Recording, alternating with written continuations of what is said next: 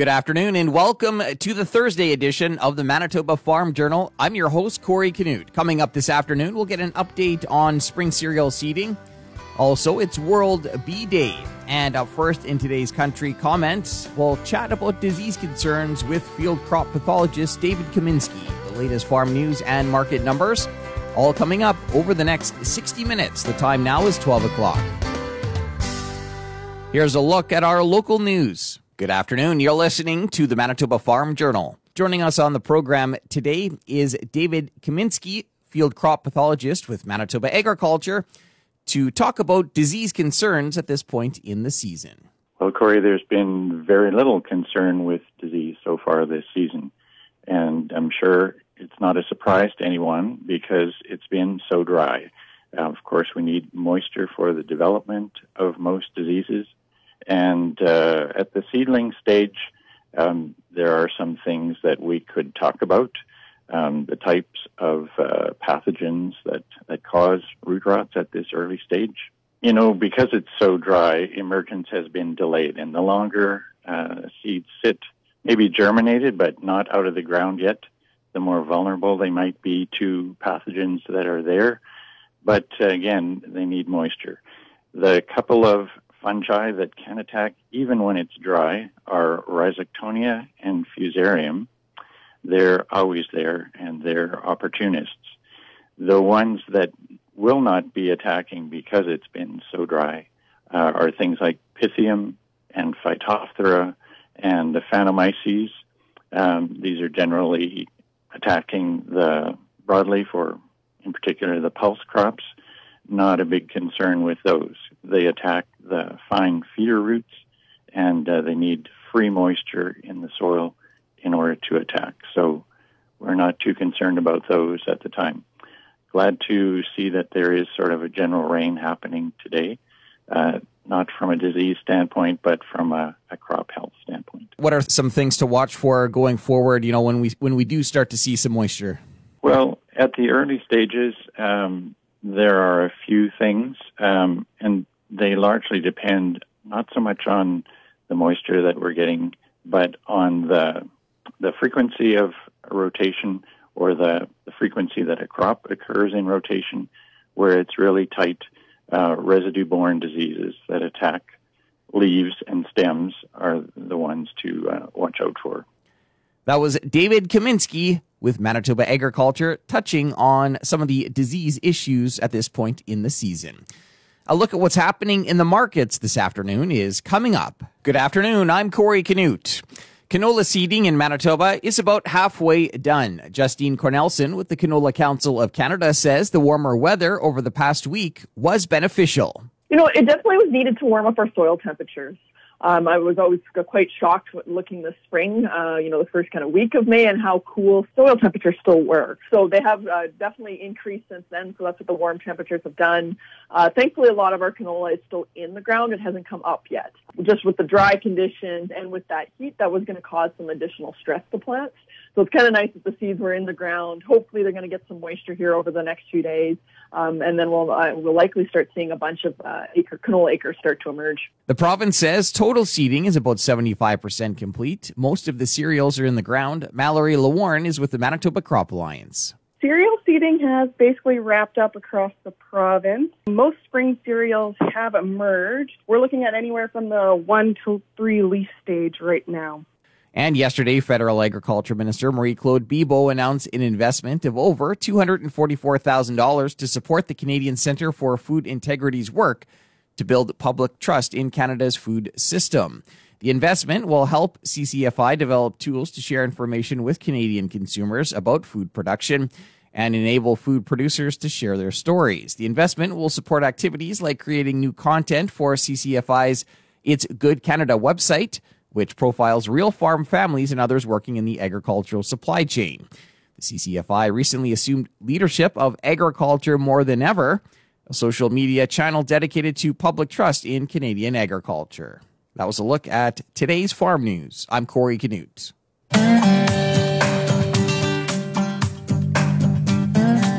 Good afternoon and welcome to the Prairie Ag Wire for Thursday, May 20th. I'm Corey Canute. Coming up today, it's World Bee Day. Today is World Bee Day. Glenda Lee Allen Vosser caught up to Nathan Wendell, the president of the Saskatchewan Bee Development Commission. Let's start by talking a little bit about bee production in Saskatchewan.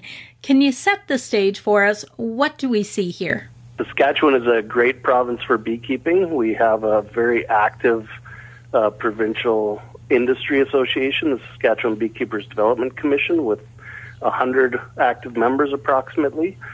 We have in Saskatchewan about 15% of the colonies in Canada, and we produce about 25% of the honey in the country. So we have the highest per hive production in all of Canada, with about 175 to 180 pounds of honey from each hive in the province.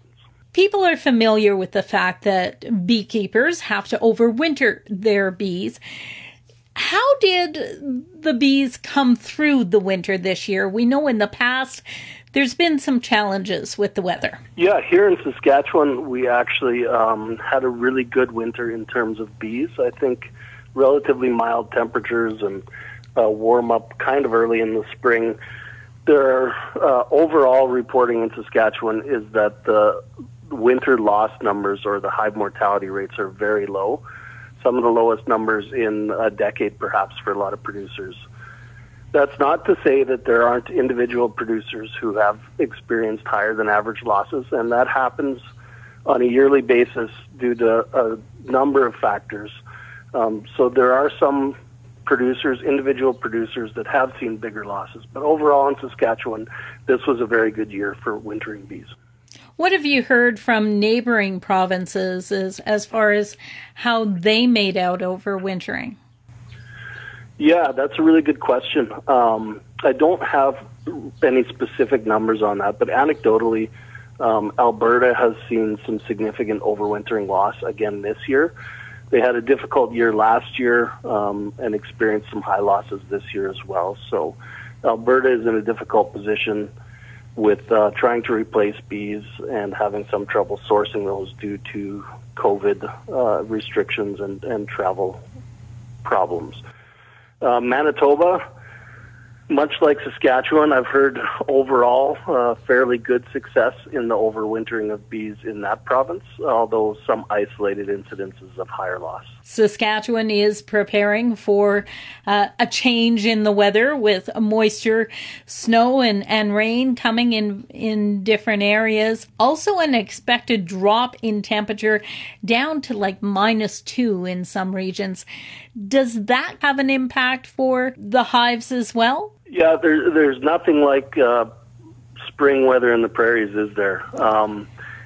Bees are very hardy creatures, and so that brief drop in temperatures and even the snow isn't going to have a significant impact on them likely.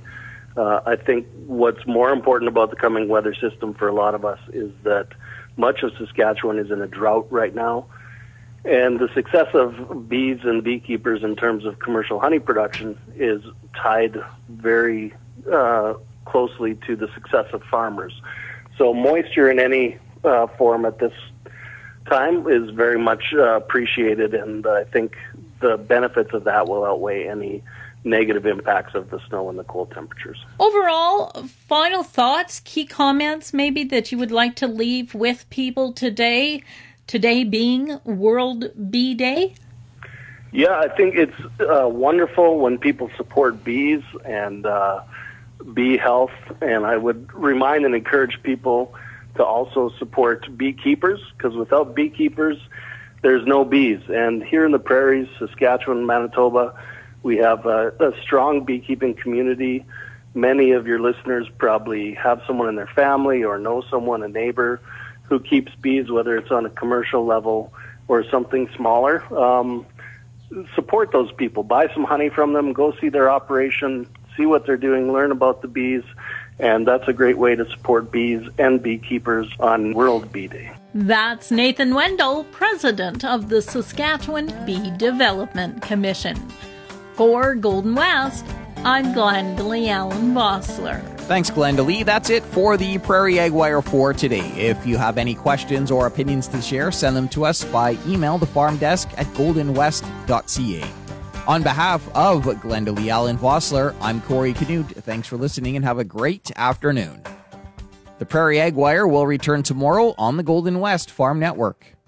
Time now for a look at the farm calendar. Manitoba Women in Agriculture and Food is holding an Egg Chat May 24th. Visit the MWAF website. Manitoba Pork is offering an online workshop entitled What Can Biosecurity Software Offer My Farm? That'll take place Tuesday, May 25th at 1:30. Go to the Manitoba Pork website. 4-H Manitoba is having a video contest on now until the end of May. The contest gives Manitoba members and clubs a chance to showcase what they're doing this year. Visit the 4-H Manitoba website. And Canada's Farm Show is going virtual this year, June 16th and 17th. Go to canadasfarmshow.com. Continuing with the Manitoba Farm Journal here on this Thursday afternoon. Joining us now is Mallory Lawarn with the Manitoba Crop Alliance to give us an update on spring cereal seeding. So cereal seeding has basically wrapped up across the province. Most spring cereals have emerged.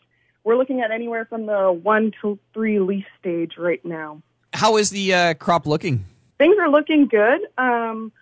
I think everyone would agree that a nice rain in later May or right away would be perfect and kind of help advance our spring cereals along. You know, touch a little bit on moisture there and just how it's been for the crop coming up here so far. Things are obviously dry across much of the province. I think surface moisture is the biggest concern. So subsoil moisture will be able to get the crops through several days, but we're going to need a good rain here in the later part of May. Any concerns, I guess, if we start seeing some of these colder temperatures again? I think that the 2-week forecast is looking okay for much of the province. I don't think we're going to get below zero, so I think we're looking all right now. Any concerns with insects at this point or disease or anything like that? Or with dry conditions, disease pressure is generally low.